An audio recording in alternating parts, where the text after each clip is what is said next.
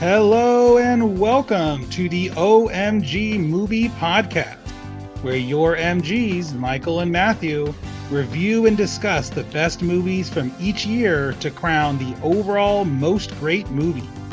Join us as we debate and rate how well movies accomplish their goals, provide memorable moments, and leave lasting legacy.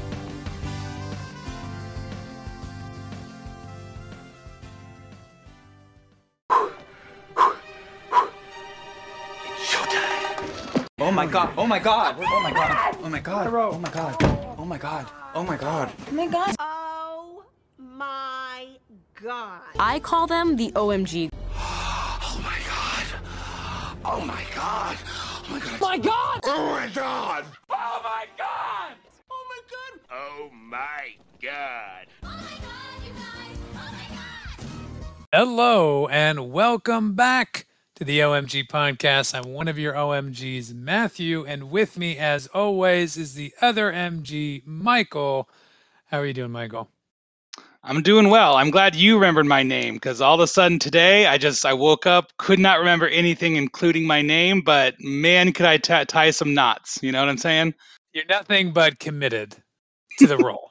And in order to digest today's movie, it's best to be as authentic as possible. You're getting into character. And we're going to find out a lot today about the differing takes of the MGs. Some of our preferences we've already talked about, what types of things you like, what types of things I like. Bourne Identity is your number one overall pick for 2002. I feel like I should have made a bigger statement of this during our selection, right? But for me, number one does not necessarily mean this is like my best movie that wasn't selected. I purposely went into this year really wanting to get a variety, and I felt that the auto bids were seriously lacking in some positive vibes and some like actual action vibes. So I did very heavily kind of make sure that I had those selections. And yeah, I knew going in, Bourne was not one you would have selected. So I could have waited May 4th, but of the movies knew I was going to try and pick, this one, at least for me, has the most legacy of all of them. So it definitely was one I felt deserved to be the highest of my picks. Yeah, I mean, and it's got a robust following. It's got some credentials coming into the fray. I get it. I'm not saying it shouldn't be of the 16. It's indicative of some of the differences you and I have in our tastes, in our movie tastes. I like the horror genre. I'd say probably the biggest difference between the two of you in the genre likes is my horror like, and probably your thriller espionage, I guess. I'm not sure how into that you even are, but we tend to differ a lot on like action, I guess. Yes, I would say horror and action are probably the two areas where we separate ourselves the most. I think we have a very similar take on comedy, even drama for the most part, but I do feel you much more lean into getting your excitement and adrenaline through the horror kind of suspense vibe, and I like getting it more from the adrenaline vibe of more action adventure movies. That is, I would say, is a very good definitive split on where we have a little bit of difference. Okay, and with that talk on the underway now, we can go into our tale of the tape. Let's take a look at Bourne Identity. What is it offering? What is it doing? What is it about? Michael, this is your pick. Why don't you go ahead and give us some of the tale of the tape for Bourne Identity? I feel like instead of the Rocky theme, it should be nothing but Moby in the background. Just give me that techno music as we get the tale of the tape. So obviously, every movie we're doing is an O2 movie this year. So we are getting ready to talk about The Bourne Identity, directed by Doug Liman. Again, I am horrible at pronunciation, but I feel like I got that one pretty good. And I would say no relation to Josh Lyman. Oh, okay. Well, good. Well, that Lyman has a Y, not an I. I know that much. Okay, I see. Well, you couldn't tell the spelling by your pronunciation, unfortunately. Well, you know, Lemon Lyman. Maybe that could be his second. Lemon Lyman. Major actors in the movie: Matt Damon, Franca Potente, Chris Cooper, and Brian Cox. I would say are the big four in this particular movie. And this movie is going to cover a few genres that we don't have a lot in the O2 vein. This movie comes in at 119 minutes, meaning that it needs to have 4 categories, at least for me, as I'm going through my review. So the 4 categories of movies that we are going to be discussing and how Bourne does that are an action movie, primarily martial action. I would say more Combat. fisticuffs, combat action. Although there is a very large chase car sequence that we have to kind of also kind of put in. Where I throw it in is as adventure. I do think that this movie is a globe trotting kind of movie. There are multiple different stops around areas. You're kind of living a little bit vicariously as they're going to different places. That's where I kind of feel my adventure, especially spy, goes in there. So that's our second. Third one that we'll talk about is just the mystery element of Bourne Identity. Who is Bourne? Why did he wake up with identity? What is his identity? And then the last major component that Bourne throws in there that's a part of this movie is the thriller aspect, specifically the conspiracy/governmental thriller aspect of the movie. Those are my tail of the tape for Bourne. That is what it is trying to accomplish. How well is it going to come out and actually hit those elements? That's what we're here to discuss. But before we get into any heavy spoilers, this is kind of where you and I get to tell the audience, do we even recommend them watching this before they hear us talking about it? Is this a pure garbage movie where you don't need to even watch it, just listen to us? Or is it at least a memorable or maybe even a full-on outstanding? I'll defer to you first since this is my pick. Anything that you'd want to highlight before we get into kind of our initial kind of grade range and then get into the spoilers and the actual review? Well, I have a hard time. I guess the recommendation aspect of this movie, I will say it gets a recommend from me. It gets you should watch it. With qualifiers, I wouldn't say it's a definite watch under any circumstance. I think this is it's an acquired taste type of genre. Like you need to be kind of patriotic, have like some sort of like understanding of what the CIA. Like it's for an American audience. I don't think it's a global espionage thriller. It's kind of like it's not really doing a lot. My issue with this movie, and we'll get to it obviously throughout the entirety of the review, why I can't fully recommend it, is I don't like the stakes that are at play. It's a little bit like who cares going on the whole movie.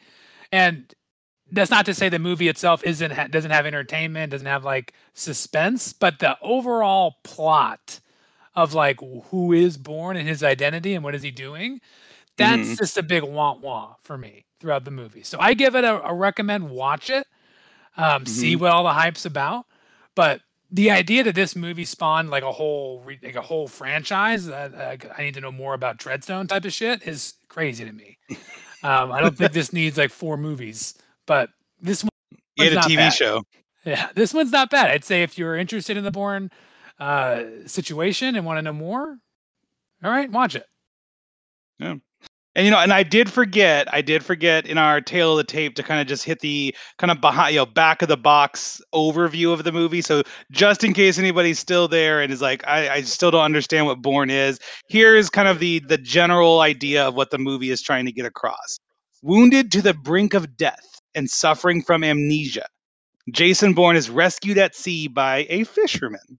Like, that's very nice. I like that they're spending so much time on a character who's in this movie for like 2 minutes.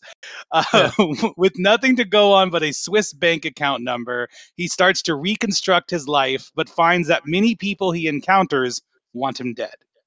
However, Bourne realizes that he has the combat and mental skills of a world-class spy. But who does he work for? That's the question. That's the central mystery, right? And I think as we get into the review, I think we'll talk about a lot of my issues with the movie in general, are going to be about plot and pacing, and what they choose to reveal at different times. I do think is negative to the movie as a whole. It feels like the movie would be a lot better if it didn't want to hold my hand and show me everything that Treadstone was doing, to where it removes a lot of suspense about what's happening with Jason Bourne throughout the movie.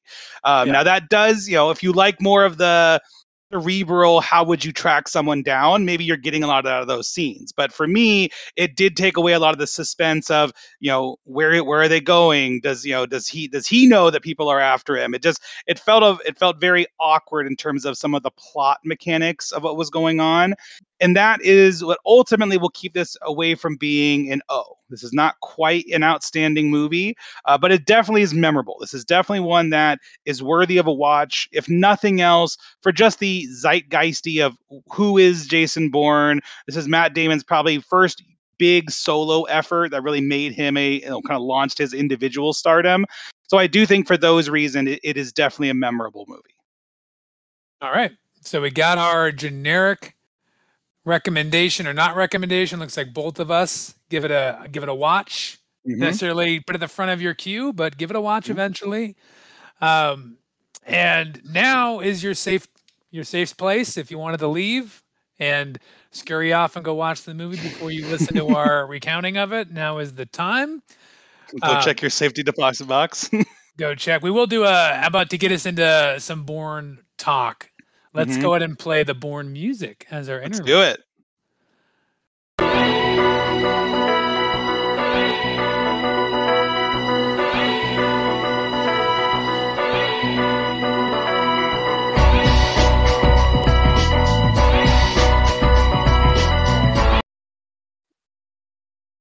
Some pretty good music. I like the score. I would say underutilized. That's like really the end. That music comes out at the end. Yeah, it's. I mean, that music I think is highlighted at the beginning, the end, and then like there's the kind of the techno car chase, which doesn't quite have that song, but it is kind of that vibe. Yeah. Yeah. So getting into the movie. Bang, bang, bang, bang, bang, bang, bang, bang. I could have done without that. That's okay. Wow. Okay. I mean, that's fine. I mean, the bang, the bang. It's a little bit of bang. So let's get into the movie. So there's not much bearing of the lead in terms of perspective. We are Matt Damon. We follow Matt Damon through the course of the majority of this movie. We have a couple different glimpses into what's going on in the CIA. So early on, our characters are Matt Damon. Yep. And then the French fishing crew that picks him up from the ocean. And then we get into Chris Cooper, who's playing Conklin. I don't know his first name. Yeah, just Conklin's good. When you're in the CIA, you only have one name. Deputy Director Conklin. Yeah. And then it seems to be his boss is Ward Abbott, who's Brian Cox. Yeah. So that's the main people we're dealing with early on. Plot wise, when Damon is picked up from the ocean and he's gotten by the French people, this is probably a posterizer because it's like so important to the movie to have him not know who he is. Yeah, obviously. And agreed. I think that's the hook for this entire series is you're following an amnesiac spy. Right, that's a very rare thing that we, at least in my view, has not been a wide movie, like a wide release movie of the idea of a spy who can retain everything that would take to make him a great spy, except for the basic identity of who he is and who he works for. Yeah. Like, I think the thing that I don't even know if I quite piece it together until now the second or third viewing for this is. There's very few movies where if you had just said if the lead character did nothing, the movie wouldn't exist. And that is absolutely what would happen. If Jason Bourne had just woken up on the fishing boat and just decided to be a fisherman for the rest of his life, nothing would have happened to him. Treadstone would have thought he was dead. Like, it's just an interesting thing to think that he basically lets the world know that he's alive, and that's what causes the people to come after him.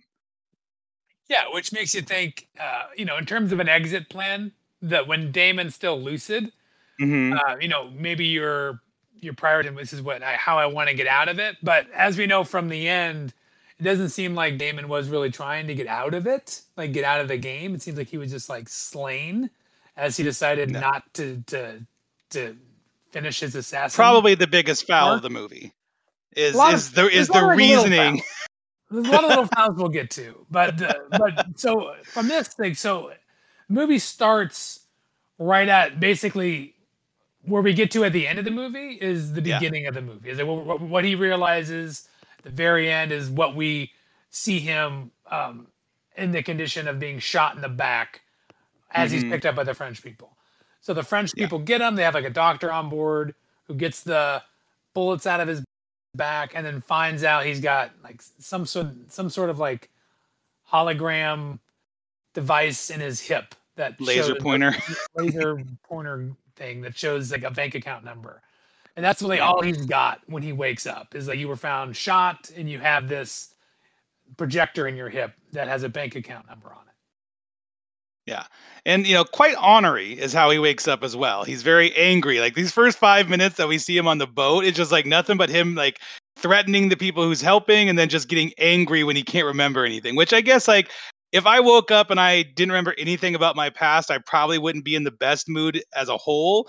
But I do think now going forward, if I ever don't know who I am, I'm going to assume I did some really bad things. Like amnesia seems to only happen to people who are trying to actively forget who they were. Yeah, I feel like it's suspicious to wake up without any memory, obviously. But you assume you got shot in the back. It's probably traumatic. Like your first step isn't I'm a spy, which I understand. Like the movie takes a while to get to that point. But one of the posterizer scene I chose out of that initial batch of like movie time was about like after like 2 weeks, I think, as we determined. He's on the French boat for 2 weeks trying to remember who he is just through like rest and R&R, I guess. But this is the my memory isn't coming back scene. Doing some Deadliest Catch Italian version. It's enjoying the marine life. Don't read, you better get in there. Based on these charts, I think I may have been closer to the coast. What's this? You light his nuts? So he starts to come back, yeah? No, it doesn't start to come back. The knot's like everything else. I just found the rope and I did it. Same way I can read, I can write, I can add, subtract, I can make coffee, I can shuffle cards, I can set up a chessboard. Yeah, did we come back? No, it's not coming back, God damn it, that's the point. I'm down here looking through all this shit for 2 weeks. I'm down here. It's not working. I don't even know what to look for. You need to rest. We'll come back.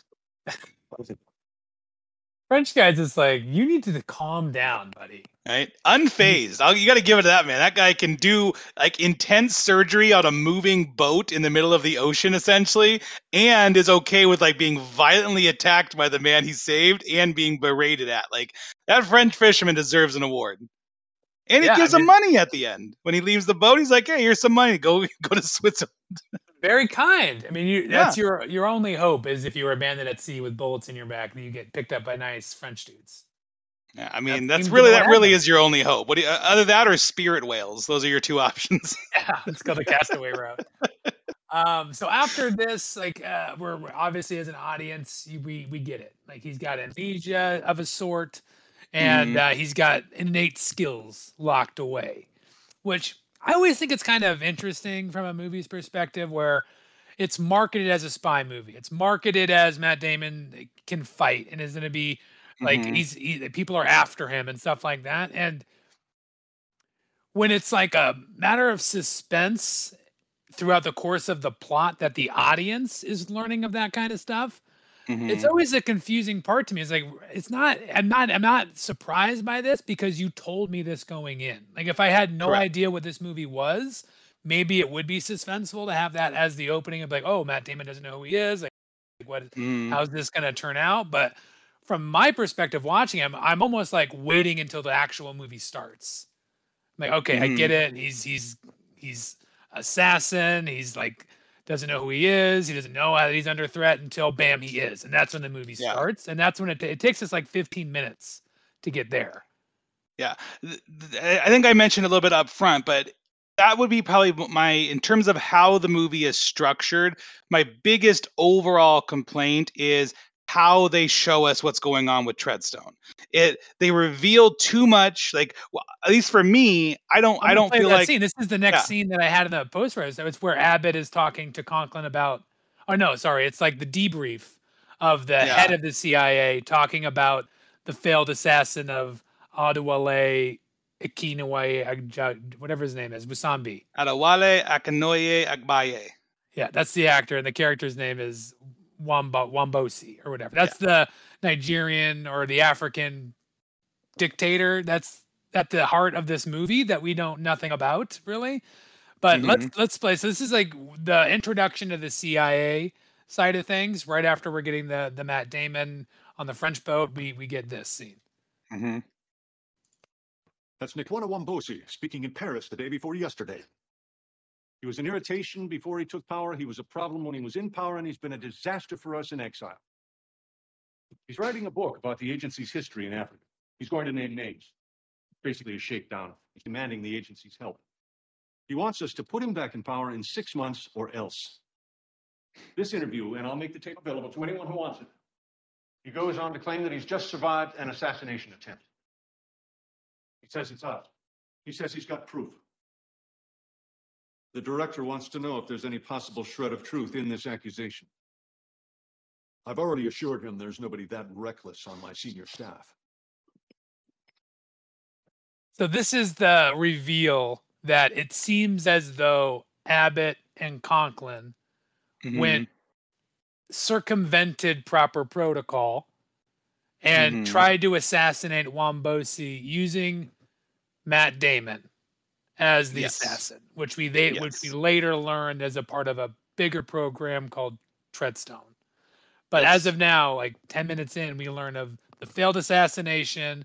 We learn of Abbott and Conklin's involvement, and then we get their one-on-one, which I'll play here in a second. Yeah, and it's just too much. Like, at least for me, it's like you're already giving me essentially almost every piece of information that's going to be revealed as part of the mystery, and therefore, like, at the very end where it's like where Matt Damon kind of like shock remembers like what happened, I'm like, yeah, that's exactly what I like. There could have been no other revelation. Like, you've laid out every step of this almost to the point of like it's no longer a mystery. It's just here's a flashback to confirm that you got it right. Yeah, and it seems like it really does feel like the overall suspense of the movie is Matt Damon finding out he's an assassin. Which again, we know from the jump. Like, we know that. So as an audience, when we're getting these like reveals, it's just a matter of like, okay, when is Damon gonna find this out? Yeah. Like that's really what we're waiting for. Like, I think this movie would have been stronger if we didn't see anything from Treadstone until at the very least after the American Embassy. I feel like up through that point, we should still be, I don't know who Jason Bourne is. Like, we should be kind of finding out along with him that he has multiple identities. That, maybe he starts, the one thing I feel is kind of interesting is you never really get Jason Bourne like talking about, am I a bad guy? Yeah. Like maybe a little bit towards the end of where like, I don't want to do this job or this part of this life. Yeah. But like, yeah, there's like very little of him like recognizing, I have a lot of like killing skills. And but there's never a time where he thinks like, maybe I was hired to kill somebody, or like not till the very, very end when we actually start getting like the confirmation of the two different assassins coming after him, and we'll get into Clive Owen's like dramatic explanation of everything that needs to be told to Jason. But like it's just, there's too much that we as the audience know from scenes that we shouldn't be party to. Like, there's no reason other than Chris Cooper and Brian Cox are excellent. Like, they are to me actually in particular. I feel like his work as Conklin's like even going above Brian Cox as the Ward Abbott. Yeah. I mean, it's the same issue as The Ring. Brian Cox is just like, he's got 4 minutes of screen time. There's only so much you can do with that. And Chris Cooper's given a lot more. And yeah, he's when I think of like CIA, like bureaucratic leader, I immediately picture Conklin. And that's to me. Go ahead. Yeah, so from their perspective, these are the two guys in this movie that are trying to cover their tracks. Mm-hmm. Like from their perspective, the moves that they're making is either they need to ensure that Matt Damon is quiet because he's the only one that can link them to Wombosi, and they also want to kill Wombosi because that is also the loose end. So and that seems to be more of like, I mean, who knows, later on that could have been just like, oh, I'm going off the script with my cohort here, and maybe it was just Ward Abbott who did that. But it seems like from the overall plot of the movie is we're watching two CIA agents attempt to cover up an assassination of a African dictator. That's my issue with this movie. Is like, I don't care enough about that plot. Like if Matt Damon knew secrets deep down in his subconscious that could have like saved like a terror attack from happening or something like that, just like something bigger stakes that I could be like, oh, we really need Matt Damon to speed this up. We really need to figure things out quickly because like shit's going down and he's not back to his badass self yet. But instead it's like a kind of like almost is a John Wick movie and almost is like a trying to think of another like movie where you're trying to, like... another like almost a vendetta movie. It's just it's not enough of like a spy thriller. It is. It's like the after effects of a regular spy movie. It's like we get caught up, like where we start the movie is after the spy mission has ended. Like he did everything correctly on the spy mission outside of killing Wombosi, and we just start with his failed assassination attempt, essentially, and we start seeing Treadstone go. First, they think, oh, he just failed and he's dead. Yeah, and they have no idea he's lost his memory. That's the one part of the movie that's like they're the only people that doesn't know Matt Damon's not doing this on purpose. Yeah, like again, a movie that couldn't probably happen, nowadays when let's like, hey, get someone and drop him a cell phone or like put a bag in a place, give him a cell phone, let's talk and let's see like what does he know? Like because there is no communication attempt, which in this time where it's like, okay, well, how could you communicate? But like now, I this would be like where there'd be just like, hey, news reports. If you've seen Jason Bourne, call this number, and he could call the number. That's part of the trickiness of it is that they can't let anyone know about Treadstone. Yeah. But anyway, back to the Matt Damon part of things. Is he off the French boat, goes to the bank account situation that he found in his hip, finds out he's got a bunch of different passports and a lot of cash on hand. That's like sign number one. You're up to no good. Maybe I'm a baddie situation right there. Like this is where like if I found that, my goal is not to continue to figure out who I am. It's figure out like how can I go live away from everyone else while I hopefully get my memory coming back. Because like if I have this amount of money in a security bank, someone's after me. And the fact that I have bullets in my back, like that's a lot of signs that someone's after you. So then he goes. He's got his money bag in a red bag, which I already don't think that's the right move as a spy. Yeah. His instincts as a spy shouldn't be, let me keep my money and my passports in a bright red bag that I carry around. Well, the fact that he never switches the bag is the issue. Is like he keeps that bag for like the next week. It's like switch that bag out. They know you're carrying a Santa bag. Let's get a different bag out here. Yeah. But he takes his little red bag to the embassy because he's being tailed by German cops. Yeah. May or may not be because he beat up a pair of German cops in a park because he was trying to sleep at a park and they're like, you can't sleep here. And then his spy fighting training took over and he just like knocked him out before he could even tell what was happening. Yep. And then was that why he was being trailed by the cops? They kind of allude to that might be because later on we get Treadstone saying they think that he also may have assaulted two cops the night before. So like and they had a mole at the bank, at the Swiss bank where he had his money, where he got his money out of. That's how they knew that someone checked into the Jason Bourne account. Yeah, so I think it was that guy or Treadstone people that were following him, not necessarily the German police. But like again, it could be like, hey, they informed him, hey, go look for this guy or something. Like I don't know exactly, because sometimes Treadstone has all the reach in the world, and sometimes they can't talk to a police officer. So there's a lot of those kind of things. Where I'm not entirely certain what causes the ruckus at the embassy. Is that guy working for Treadstone or just notices that Matt Damon's a suspicious character and tries to get him to stop? But this is where I would say we have two things that could be considered posterizer or sizzle reel is the bench scene. I do think that the first kind of combat where we see Matt Damon kind of like almost surprised he can do this is, I think, a definitive memorable moment of Bourne Identity. And then also we get the actual escape from the embassy, which I do think also would qualify as a potential sizzle reel moment. Yeah, a lot of like when we're talking about suspense, like this is where the movie does a pretty good job of giving you realism in the espionage and the fighting, the hand-to-hand combat, like all that kind of stuff. Like obviously Jason Bourne is like super good at it, but it's not like you're watching someone like snap necks with like no effort, or like dodge bullets, or like show lifting cars, or like John Wick gun moves. Like this seems pretty normal human abilities that he's just very good at.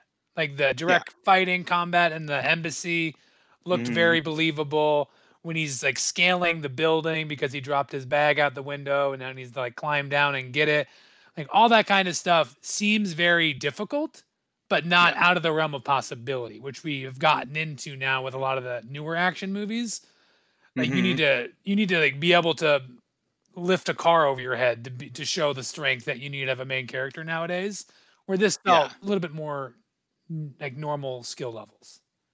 Yeah, that's why this, I think, is a lower A action movie. In that, the climax essentially of the embassy escape is him slow-mo, not crawling, but like going down a wall. That's like now it would 100% like he leaps off of it, lands on a car, and like that braces, like almost like a Training Day situation where it's not like you're seeing him like carefully lower himself story by story by using like bricks.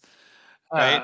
I will say that that's a point to this one is that it tries to also show like the intelligence that you would need to be a spy, to not just can you do some combo attacks, but also like can you figure out where the exits are? Are you aware of your surroundings? Can you pull off the map of what the place looks like so you know where all the exits are? And then can you problem solve? Like I do think that that's why this movie does have the espionage aspect, is it is also trying to talk to the idea of you don't only need fighting skills to be a successful spy, you also need to be able to blend in, you need to be all of those kinds of elements. But nowadays you would never have the culmination of an action scene be climbing down a wall. It would be you got a Jackie Chan parkour your way up a wall to go down a wall to slide across a roof. Like it is low key in terms of the action they're going for. But I think that is more of the idea. Like this is more of like a low key. You're not looking for action every 5 minutes. It is going to be more of explosive bursts of action that separate out the kind of like labyrinthian plot of what Bourne and Treadstone are both trying to figure out together. Yeah. And the embassy is also where we meet our other main character, Marie, who Matt Damon or Bourne sees while he's in line before he gets like his covers blown and they start like trying to grab him. He sees Marie arguing with an embassy worker about something like a passport or identification, who knows. And then he links up with her outside, sees her leaving right as he scaled the building, and is like, "Hey, I'll give you 10 grand. You take me to Paris." And she says, "Yes." Yeah, I mean, there's some hesitation, but all it takes is double the money, and let's get in this car. Yeah, and like I do like their chemistry. I do think that the atypicalness of their romance. Like it's not heavy-handed at first, so there's not like glances where she's catching at him when he's sleeping, or like it's very just like normal. Like through the course of the ordeal that they're going through, is how they become bonded. And I do like that. Like, overall, their car trip, like getting back to Bourne's apartment, which he figured out from the passport. Yeah, I think he called the number that was like on one of the things on the passport or something, and that's how he figured out he had an apartment in Paris. Yeah, so that's where he's getting Marie's help to get to. But they get a little bit closer through the course of the drive. She goes into the apartment with him, which may or may not have been like a hey, let's hook up situation. But they get up in there, and then as Damon's like looking around, he notices stuff's amiss.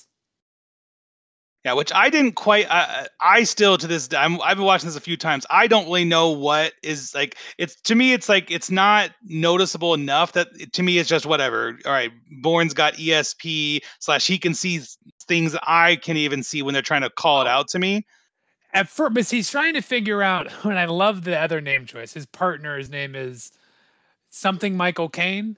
John Michael Caine. John Michael Caine. Well, that's him. That's his name. That's him. Yeah, but he didn't know that at this point. He thinks that that's a partner of his. So he's trying to call that his area of business or his hotel or something, and finds out he's supposedly also dead, which was like triggers him. His like spidey senses start tingling, and then he thinks at first, like when he's walking around his apartment, he thinks Marie's bad. Marie's like trying to take a shower. She's like, "Hey, the hot water's not working." And he's like slowly flanking her with a knife. Is that what's going on? Thinking that it's her. And then when she comes out of the room, they like look at each other real quick. Then he like notices a glass window. And right as he turns to look at the window, a guy with a gun shoots through it and he like, I don't even know what he's wearing. It's some sort of like grappling hook cable. And he just like, on like a projectile, launches himself into the. He had all of the elements of surprise known to man, and then he just kamikazed in there, like and a submachine gun, with a submachine gun, which he loses instantly. I mean, how are you the best Treadstone has to offer? Hey, come on, Castile. How did you earn that name? You knew he was coming to this apartment. Clearly, you killed a little lady downstairs, shot her right in the head. Were you just late? Like you showed up after he got there?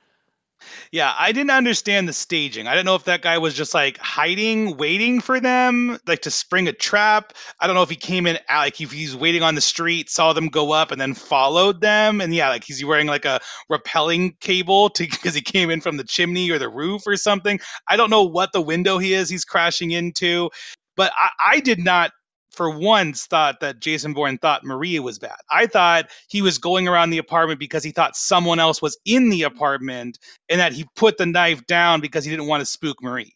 That's why I thought like he kind of puts the knife down when he sees her, is that he doesn't want to scare her. Could be. I mean, I got the sense where it's like his spidey senses were going off and he didn't know quite why yet.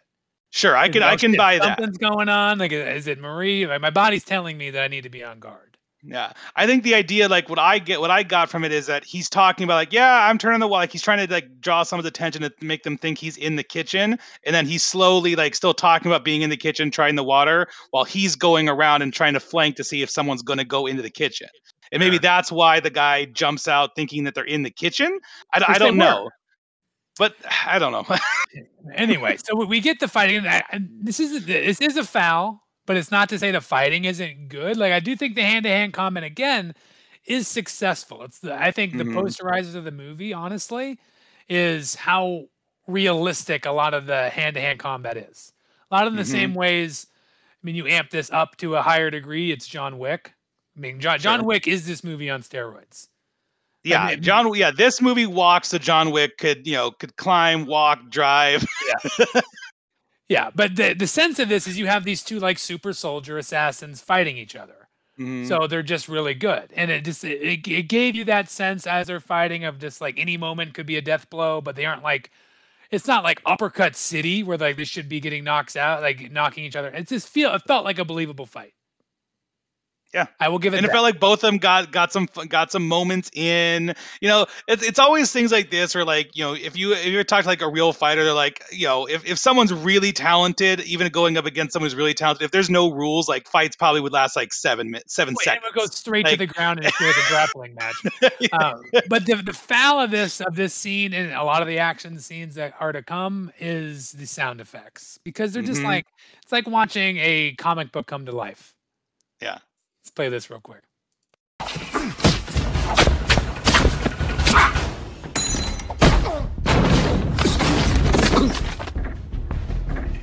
mean, obviously you're not watching anything, so those are just noises. But it really did feel like that does not sound like a punch. Are you kidding me? Like whenever he'd swing and hit, and you'd hear that, I'm like, what is happening? It just sounds like a board being hit. Yeah, it definitely was like early Batman flashbacks of kapow, bang, kaboom, whoosh. But anyway, eventually we get a knockout from Damon, and he's just like trying to settle Marie down because Marie's freaking out about it. She sees in his like little assassin's backpack that he had a bunch of like pictures of them, of Marie and Bourne. She starts freaking out, like, how does he know who I am? I'm going crazy over here. And then the assassin takes the opportunity to kill himself. I'm gonna play that scene real quick. I'll do this. I'll do this. You stay there. Stay there.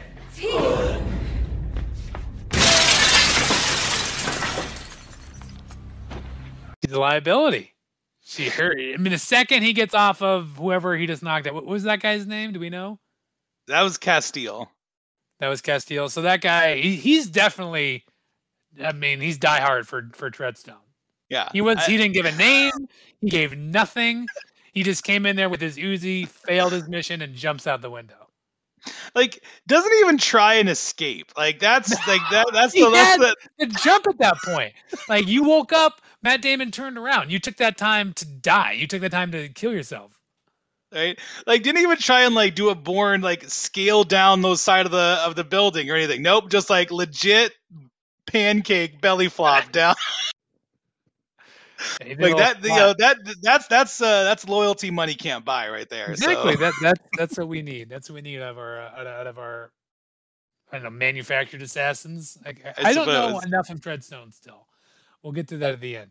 Well, I do love that. Like we've kind of skipped a little bit of the Treadstone, which is fine. We don't need to get back to everything. But like at one point, like right after they know that Bourne's alive, like after they get the check in, he's like, "Wake them all up, call everybody." And the guy's like, "Call everybody," and essentially they called 3 people. 4 people, and Julia Stiles.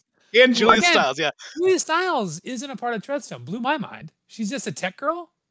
Well, she's a part of Treadstone. She's just but she's not an assassin. Agent. Yeah, I thought like she was.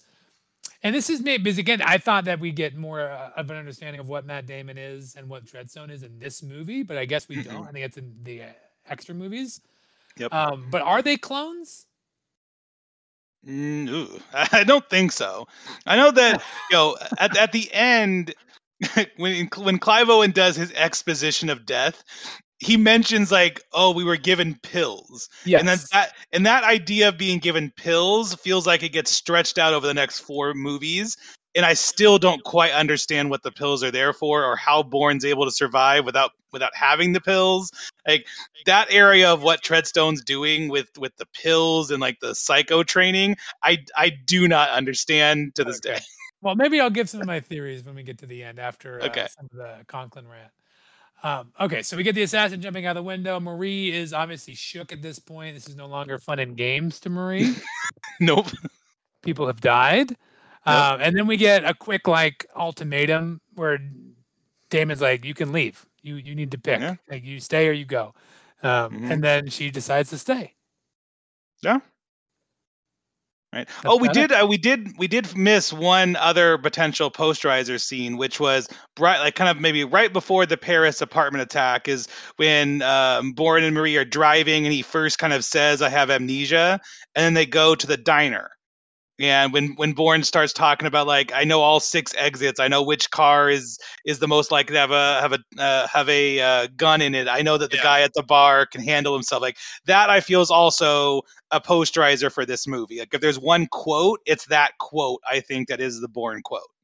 Yeah, there's another one like when he realizes he's an assassin that I feel like plays that same lane of like, now I like, why do I have all these skills that are like underlaced through all of my like actions and stuff?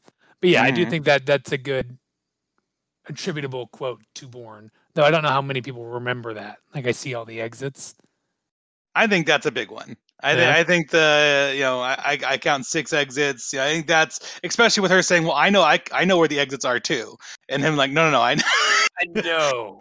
I know. That one takes 2 quarter-pounds of square inch power to open. That one over there is 6. So if you need to jump, you jump out the tour.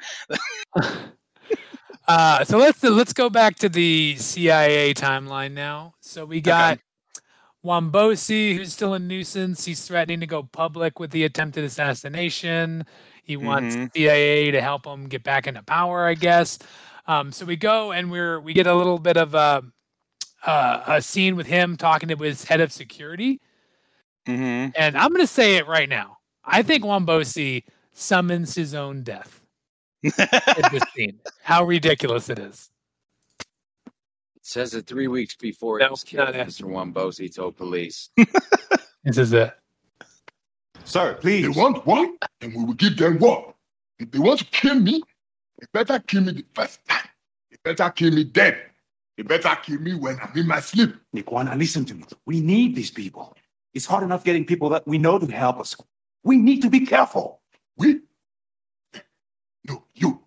You need to bring me back that bastard Kane's head, put it out in front of this house, and show them what kind of war we are fighting. But that is...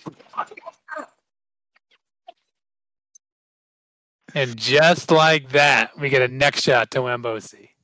Right? I mean, you can't be coming off saying like they better kill me dead. Like you only say that when you're in a panic room. Like this is the crux of my issue with this being the point of the movie is like silencing Wombosi is like, what does that mean? Like he's dead now and it means nothing to the movie.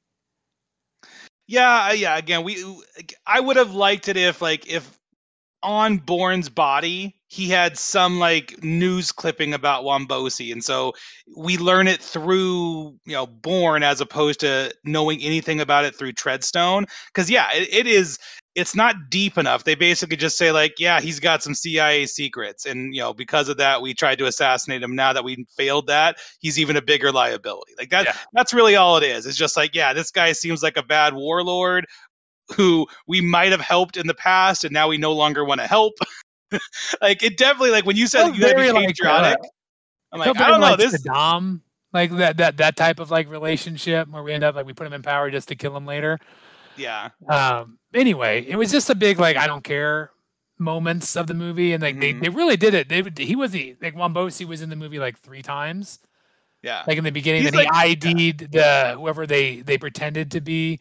Matt Damon in the body bag when he went to check the identity of the so-called assassin that they had found. Yeah, you can get rid of both morgue scenes. We don't need any morgue scenes in this movie. That's basically like as if we're on parallel time. Like we get Wombosi and his crew going to the morgue to see the body, right as Damon and Marie are not right. Like they show up later in the day, so they aren't showing up at the same time. But then we get Bourne finding out he's assassin like right after. That's the clip I played right before. Let's play that now. It says that 3 weeks before he was killed, Mr. Wombosi told police that a man came onto his yacht 5 miles off the coast of Marseille and tried to kill him. It says that he chased the man off the boat and shot him twice in the back. It says I'm an assassin. So boom, right as Wombosi dies, Trigger released the so-called explosive CIA secrets that someone tried to kill him on a boat, and that's how Matt Damon finds out he's an assassin. Which is like, put a little of this together. Who would have the skills you have? Who would be under constant surveillance and attack like you are right now? Like, either you're a high-value like super agent, which you are. or you're a criminal. Yeah. Like one of the two. Yeah. There's no in between here, Bourne. You got and to Marie. If any person just has a duffel bag filled with assorted, country's money, do not let them ride with you. Like, and then do not continue the trip after they give you a reason, like a valid, like, yeah, now's time when you need to go. This close to dying. This close, Marie. Yeah. And then, I mean, I don't know if we want to go right into it, but essentially after the Paris apartment, I believe is where we get into the car chase. Yes. Right. As they're leaving. Yeah. Yeah, they're leaving the Paris apartment after after the jumping suicide by Castile. They eventually head down. We get a few scenes from Treadstone. We're like, oh, like that's them, right? And we see the French police kind of like. Yeah, they're on it, right? And then so Bourne's like telling her to go, but she doesn't want to go. And then we get like him recognizing, oh, these police are coming at us. Like they know that they know what's going on.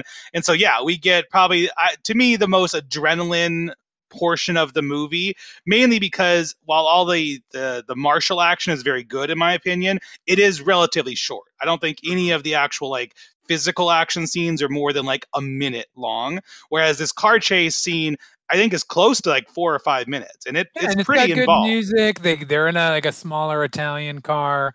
They go down the stairs. That's fun. You got it. If you're in a small car, it's a requisite. If you're in Europe, that you have to go downstairs. You can't. Yeah. And it's just a lot of it was well choreographed to a degree of it makes sense how they allude. Yeah, that's why a lot of it isn't they're cutting corners on the Matt Damon getting away part of the movie. That part I think is done thoroughly well. There's not many moments in the movie where it's unbelievable that he keeps surviving. Yeah. The issue of it is I keep getting bored about why they want to find him. Yeah, that's true. Yeah, I would say after the car chase, to me, there's a good 20 minutes that are just kind of just slow. We're getting through plot. That after the car chase is where we get kind of the romance blooming, which to me it's not bad, but in a movie like this, the relationship should never be center stage. It's so hard to try and I don't even know who Jason Bourne is. Is he someone I should be rooting for or not? You really don't even know that. And then to try and throw in these two people who both seem a little sketchy. I want to get into their romance and I got to believe in the romance. No, this is where it needs to be much more into the throwdown. If you're going to give me a sex scene, make it a sex scene as opposed to a romance scene of we're going to do each other's hair. Yeah, it felt. Yeah, well, that was fun. That's a tropey way of oh, I didn't realize that I liked you. It's I have to get real close to you and intimate to cut the back of your head for an identity change. Yeah, until you're in a wet shirt, I had no idea I was attracted to you. She just felt a lot like an old school Bond girl. Just you're there as you're useful when I need a sidekick, but for the most part, I'm just protecting you the whole movie. Yeah, to give me more of a hero's journey. But the romance, it wasn't offensive to me because I believed their chemistry together. It seemed believable, but I didn't need it.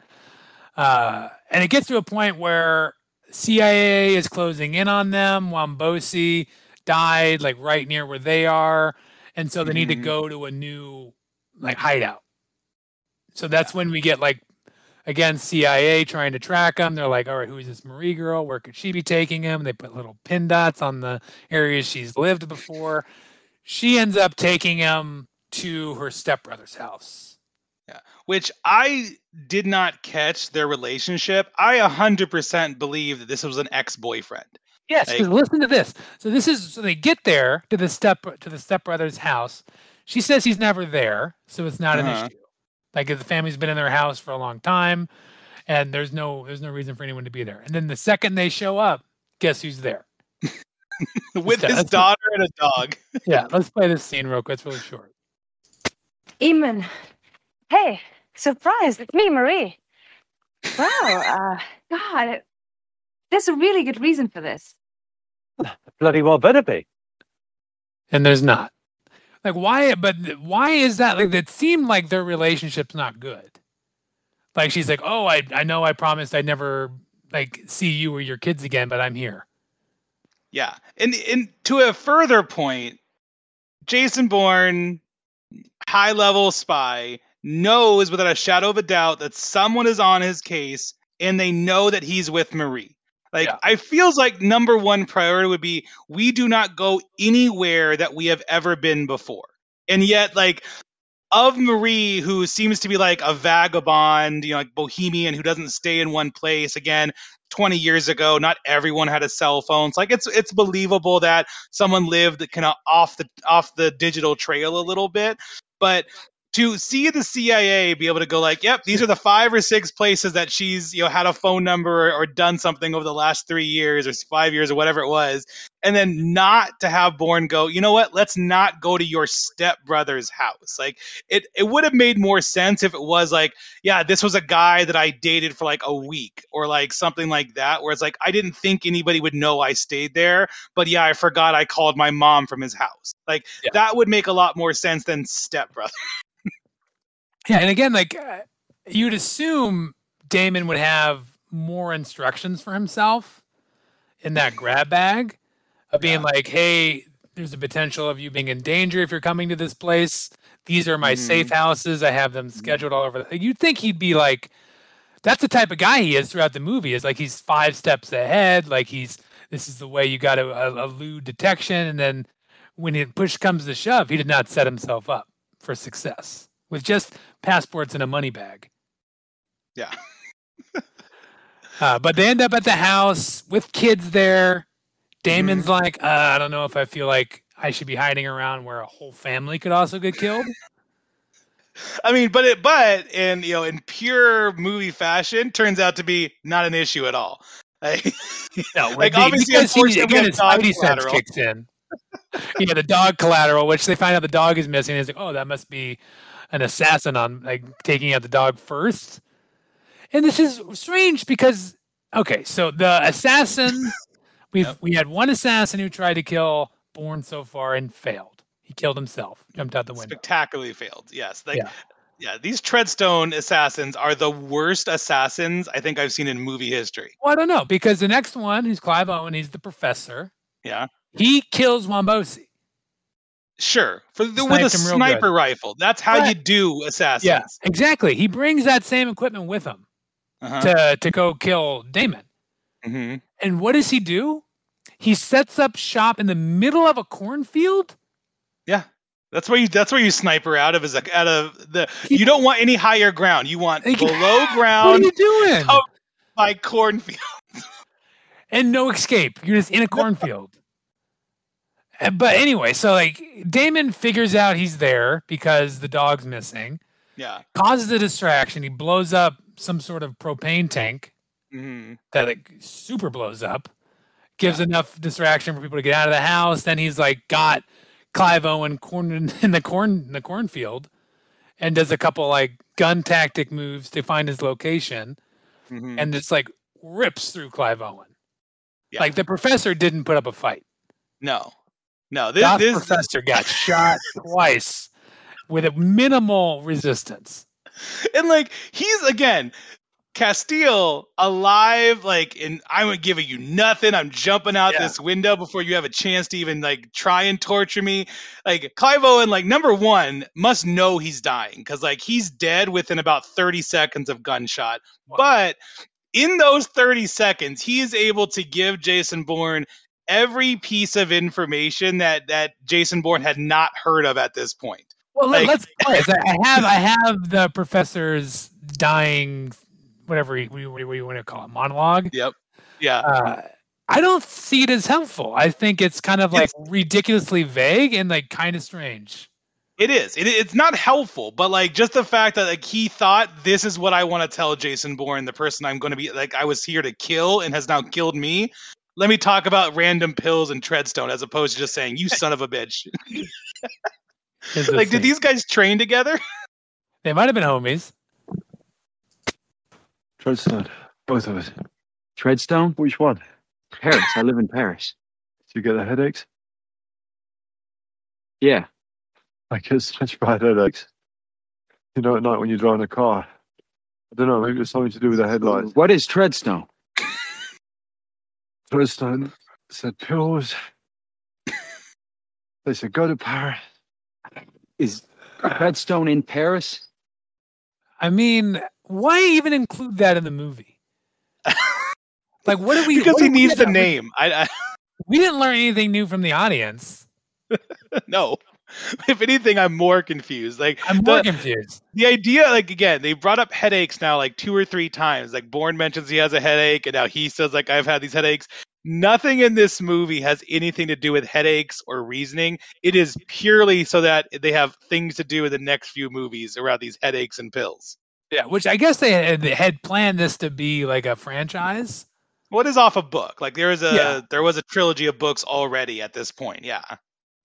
Because the way they wrap it, we'll get to the wrap up portion here. I think it's almost like they have a half foot in, half foot out for a sequel. Yes. Yeah, but let's continue here. So we get the professor dying, and then Bourne gets his phone and ends up calling Treadstone. Yep. And is like, I'm on to you bitches, basically. Like all of a sudden with like he still does not have any like leverage. There's nothing that he really has to offer Treadstone. He just calls them and says like, hey, I want you to meet me here in like 24 hours or whatever, 12 hours, whatever. Do it. Bye. Alone. Like, yeah. Yeah.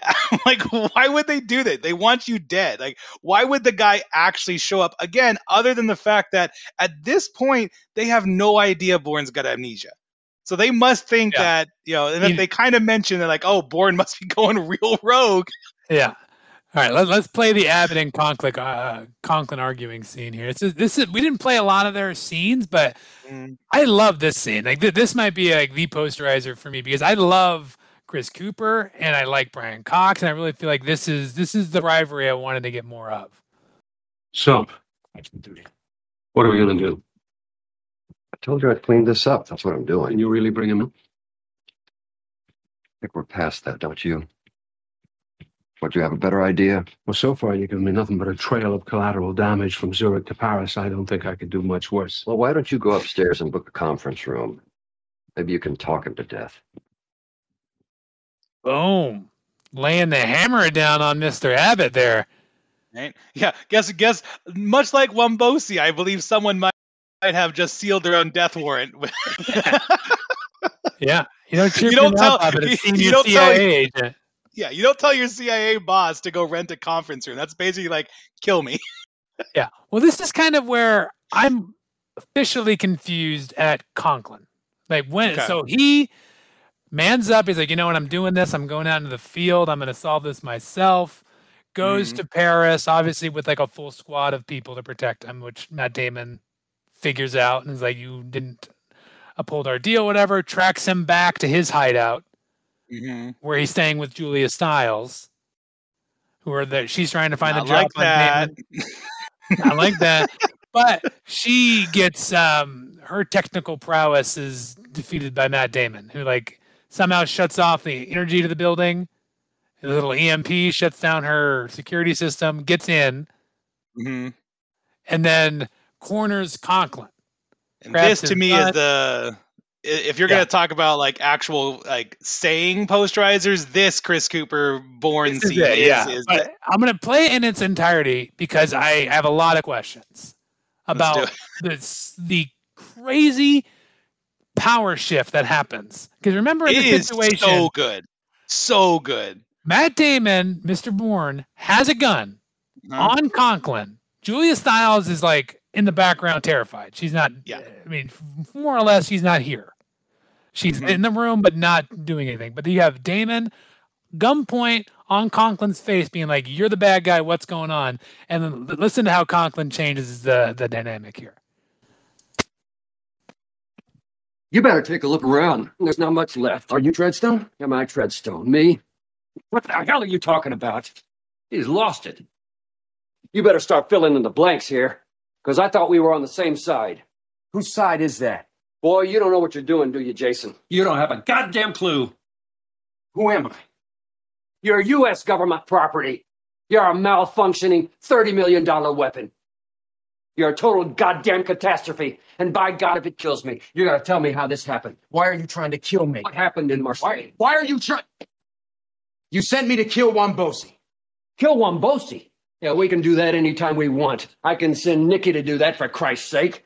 Mr. Wambosi was supposed to be dead 3 weeks ago. He was supposed to have died in a way where the only possible explanation was that he'd been murdered by a member of his own entourage. I don't send you to kill. I send you to be invisible. I send you because you don't exist. Now I want to know. Yes, almost like a parent scolding a child there. Yeah. Where it's like, 100%. Who's got the gun? Who's the one being threatened? It was just like, I was so shocked that was like the end, basically, of the movie. Yeah. Was Damon being scolded for being a bad CIA agent and him saying, you know what, I quit.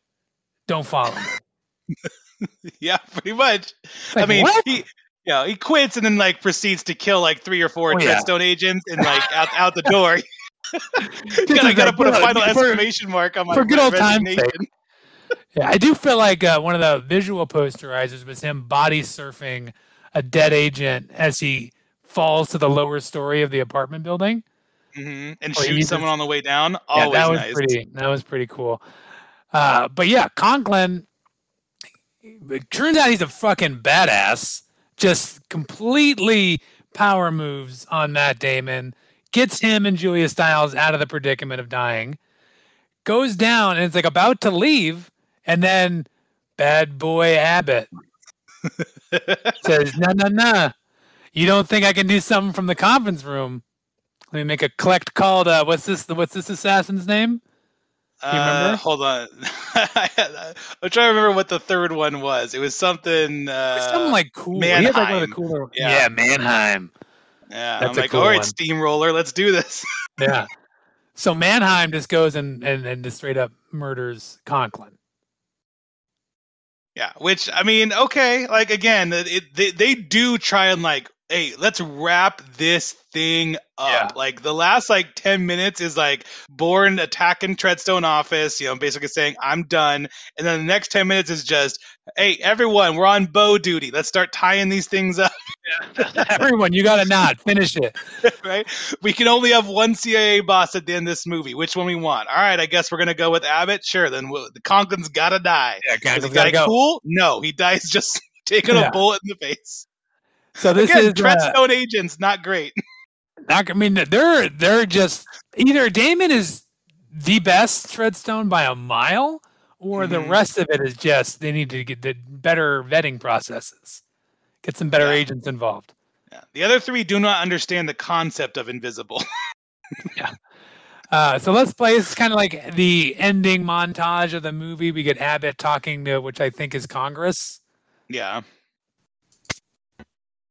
The Treadstone project has actually already been terminated. It was designed primarily as a sort of advanced game program. We'd hoped it might build into a good training platform, but quite honestly, for a strictly theoretical exercise, the cost-benefit ratio was just too high. It's all but decommissioned at this point. All right. What's next? Okay. This is Blackbriar. Blackbriar is a joint DoD communications program that we really feel has good traction. Yeah. So you like obviously what they're doing there is like one program goes away, another program comes to life, sequels, right? Then the very end of the movie is like Damon happily ever after with Marie. Yeah. He like goes to Greece, we get the music playing at the end, and we get a nice little kiss moment. Like happy ever after. Was that the music that dun dun dun dun dun dun? Dun, dun, dun, dun. Yeah, that's the one. But yeah, it's just like it is Bo Central. It's like Bourne's like, I resigned and now I'm gonna go with the lady, the only woman I know in the world. She seems good. That's all I needed. Right? The only one who I know her name. That's the one I'm gonna go after. Like that's the hard part with something like this is it would be interesting. And I don't think the sequels go into is like, what if he had a longtime girlfriend?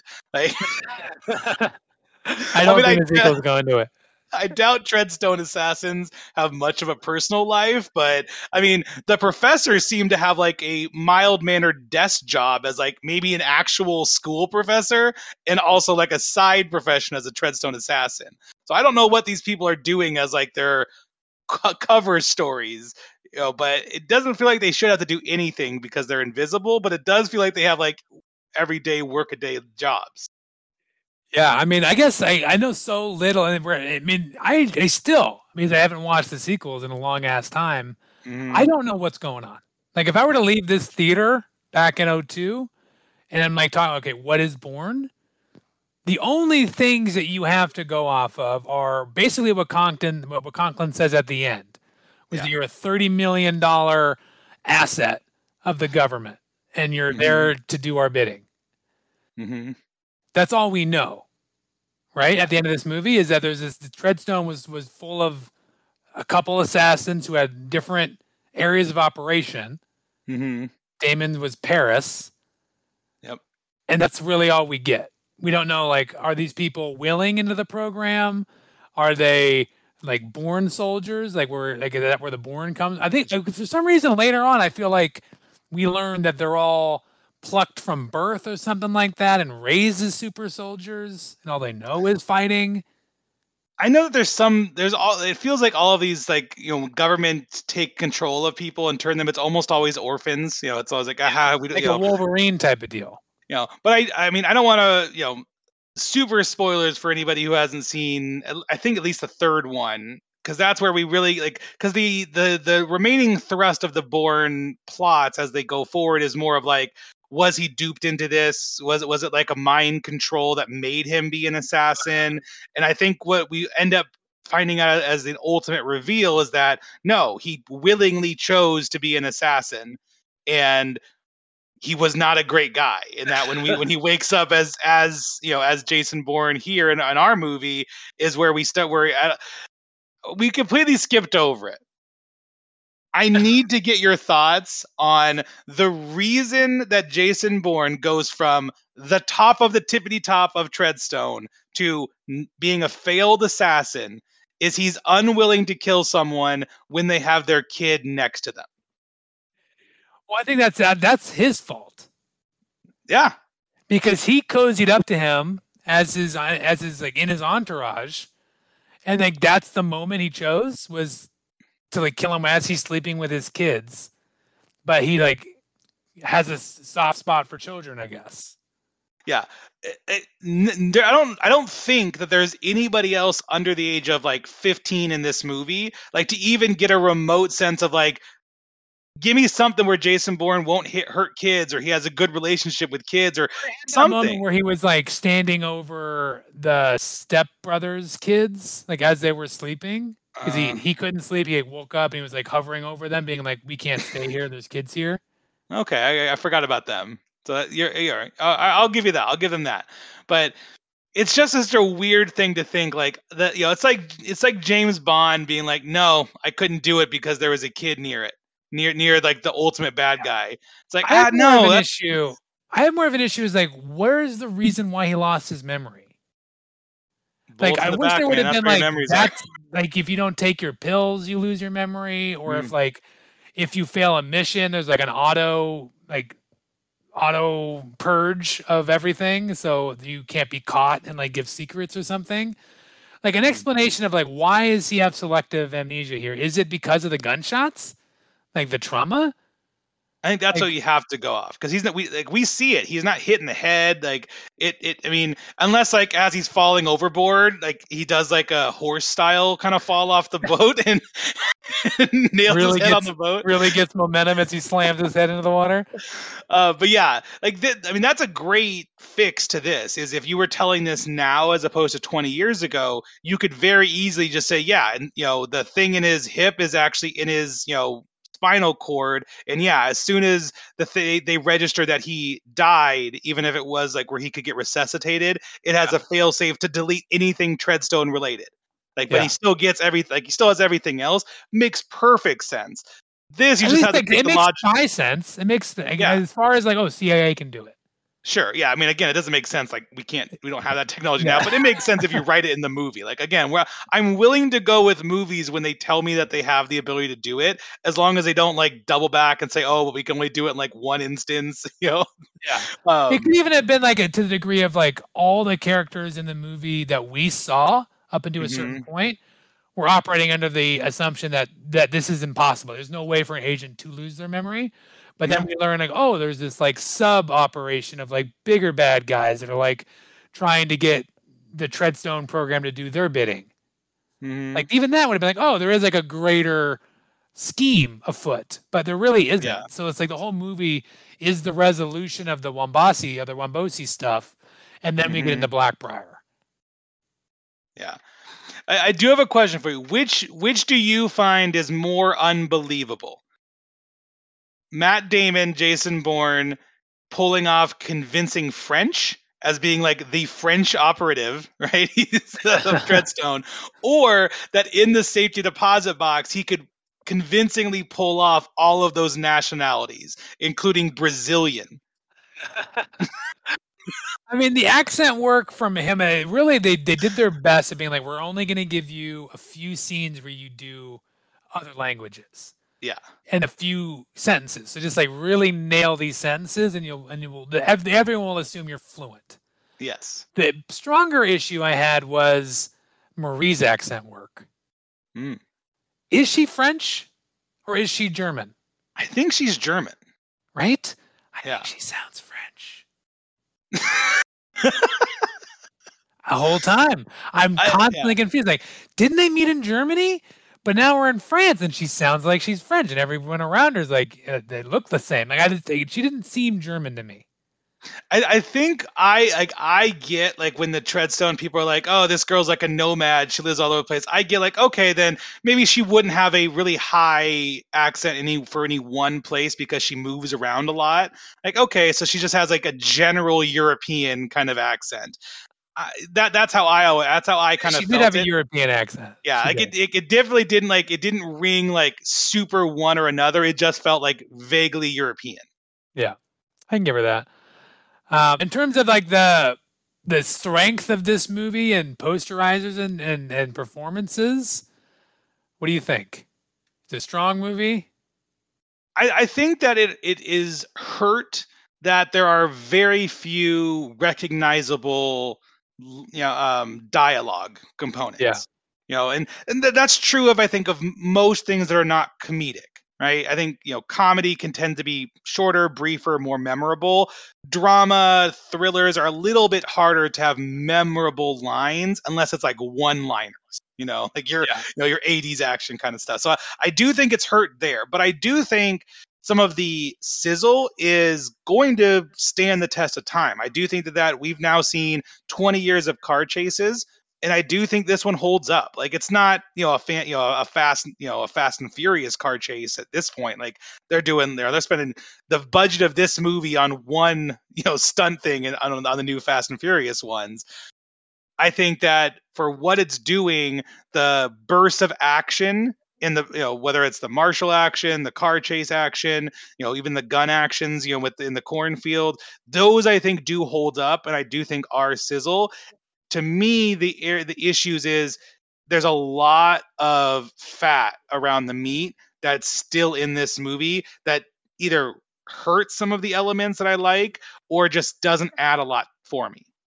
Yeah. I think there's a lot of filler in the movie, especially for one that's not short. It's like 2 hours. But I think the strengths it has in the sizzle are more of the action components, where I do think a lot of the stunts were highly recognizable at the time. I think it was a lot of I wouldn't say avant-garde stuff, but a lot of like new types of action moves that this paved the way for. So decent sizzle, I think. Not strong with the posterizers. Performances I liked. I thought there wasn't really anything that I would foul. But fouling, I think there's a lot to be fouled, and it's stuff that I either rewrite wise or plot holes, Yeah. This choices. I mean, there's not a lot of like moments that I'm fouling, but I still feel like this is a pretty foul heavy movie. Yeah, it's like the fouls that are like, they're paper cut fouls. Like, I don't think that there's nothing in here that I would be like embarrassed. Like, there's none like those kinds of fouls. Like, I don't think that there's really any really big issues of the movie, like some of the other ones we watch, where it's like, "Ooh, that character is real annoying," or "This plot hole makes absolutely no sense." Like, I do think it is pretty tight that way, but I do think just like the storytelling elements, how much they get into certain things, just those kinds of things do add up of like small fouls. But I don't think there's any like major ones. It's just, if this isn't your type of movie, it's not going to win you over. That to me is why it's not no. It is firmly what it is, but it's not going to win over anybody who's not looking for those four elements. Yeah, I think it's a successful nuts and bolts espionage thriller with some suspense and mission mystery aspects to it that is worthy of a watch. I'm giving this, in terms of my OhMG score, giving this an M. Which just sounds like you as well are giving it an M. I am giving it an M, yes. So 2 movies into O2, 2 M's. Yeah. And we will see an M versus M showdown now. So we'll have to see which M's greater. Yeah. Which of the 2 movies essentially is going to make it to the Elite 8 at that point? Yeah. Man, go from, you're playing for your life to all of a sudden you're in the Elite 8 with 1 victory, and one of these 2 movies is going to make it, either The Ring or Bourne Identity. Yeah, we'll see.